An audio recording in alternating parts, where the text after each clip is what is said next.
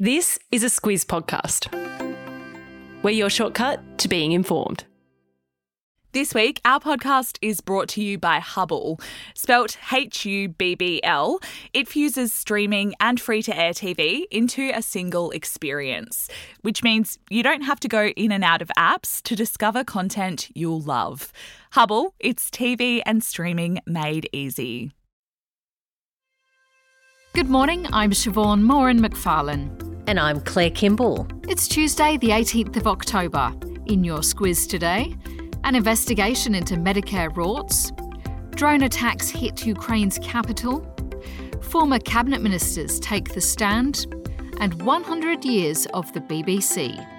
This is your Squiz today.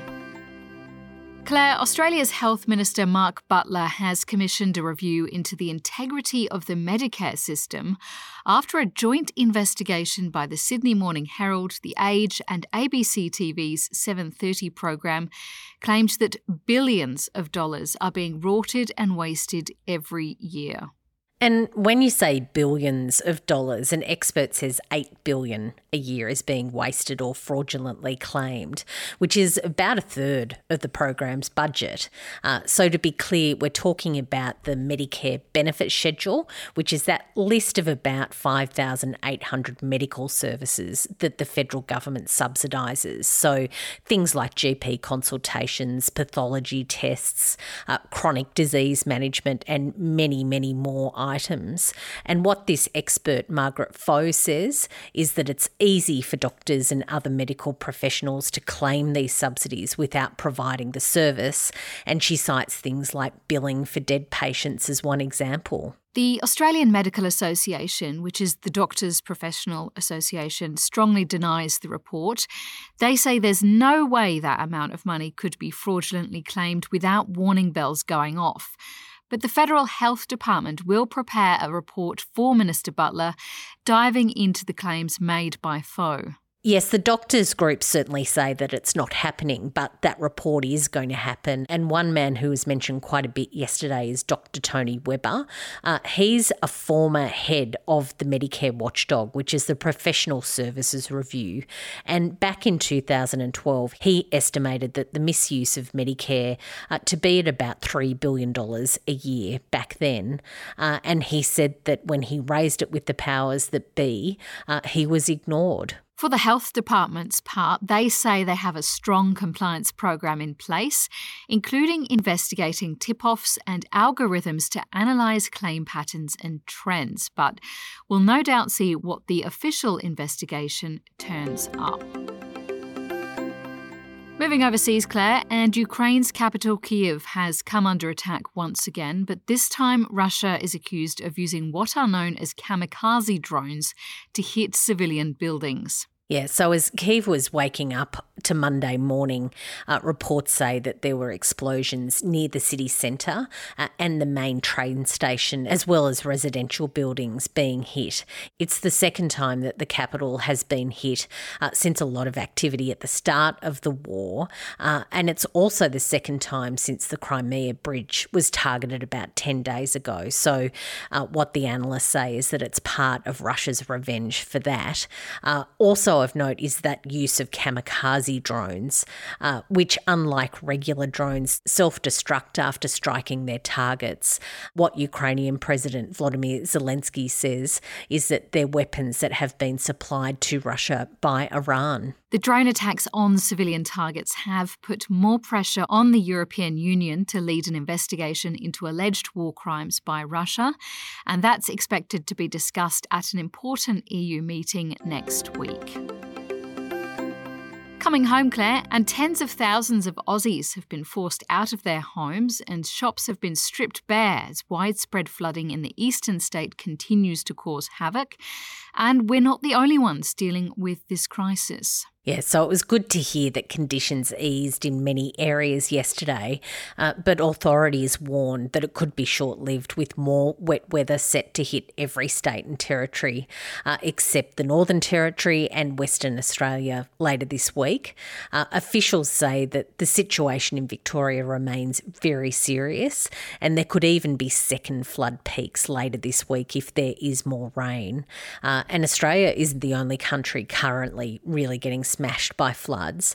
In Nigeria, at least 600 people have died and 1.2 million have been displaced in the worst flooding that they've seen in a decade. Local authorities in Nigeria say climate change is to blame, and they expect heavy downpours to continue until November, so it seems nobody is getting any respite from the weather anytime soon.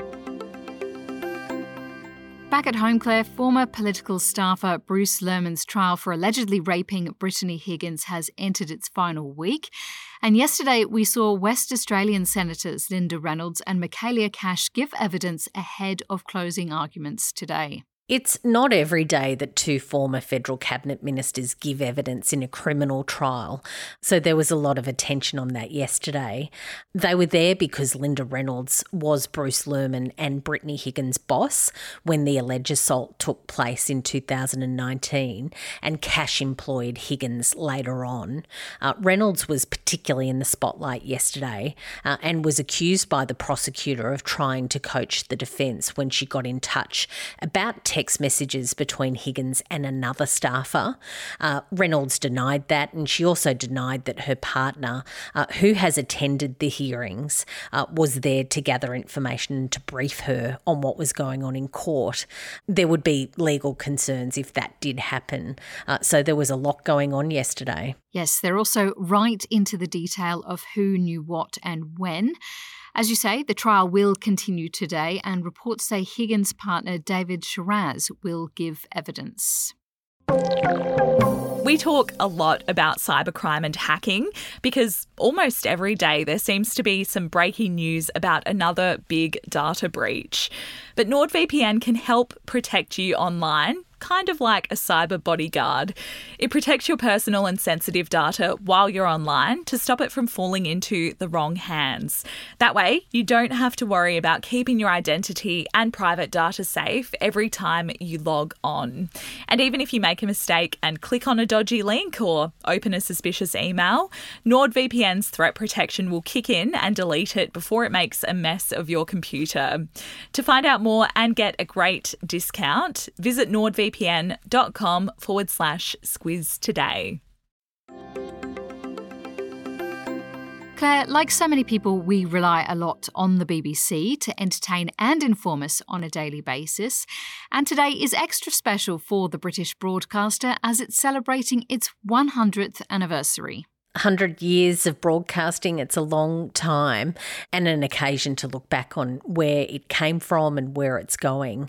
The BBC was born from a rejection of wartime propaganda and it was privately owned in those days as a radio news service, but it went into public hands in 1927 when it became incorporated under a royal charter, and its first regular TV service was in 1932, so not that long after that. That was also the same year that the World Service international broadcast came onto the airwaves, and hasn't that been an icon for many, many decades after that? You'll no doubt, Siobhan, have your own take on the BBC given your time there as a local, but I love their police procedural shows and I can't really get past Faulty Towers either. Yeah, I love Faulty Towers. That is still a classic, like 5 decades later, and a lot of really great radio programs and podcasts that I listen to all the time as well. And of course, their news website is top notch.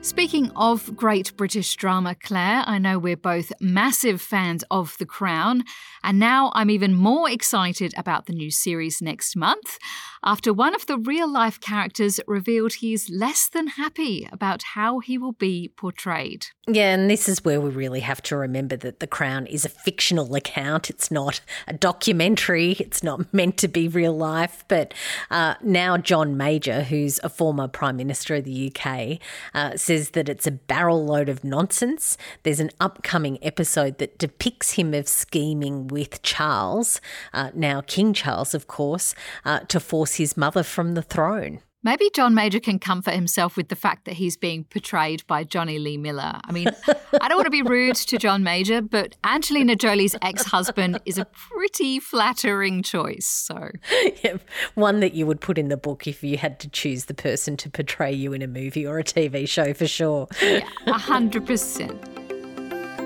Squiz the day, Claire, and this afternoon we will see the state funeral for Uncle Jack Charles in Melbourne. Yeah, of course, he was the very talented performer and artist and community member who represented Indigenous people with distinction. That state memorial will start at 2 p.m. Eastern Time, and there will be plenty of eyes on that. Yes, there's no tickets left for the event at Hamer Hall, but you can still watch it remotely via the Victorian Government's website, so I'll post a link to that in your episode notes.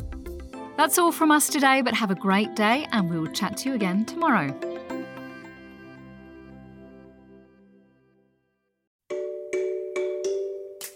Hi there, it's Bryce from Squiz Kids, the daily news podcast for small people. March is Women's History Month, and we're celebrating over on our socials. Every weekday this month, we're throwing the spotlight on a different iconic woman from Australia's rich history. Follow us on Instagram via the handle @SquizKids to learn the backstories of some incredible Aussie women, and together, honour their legacies.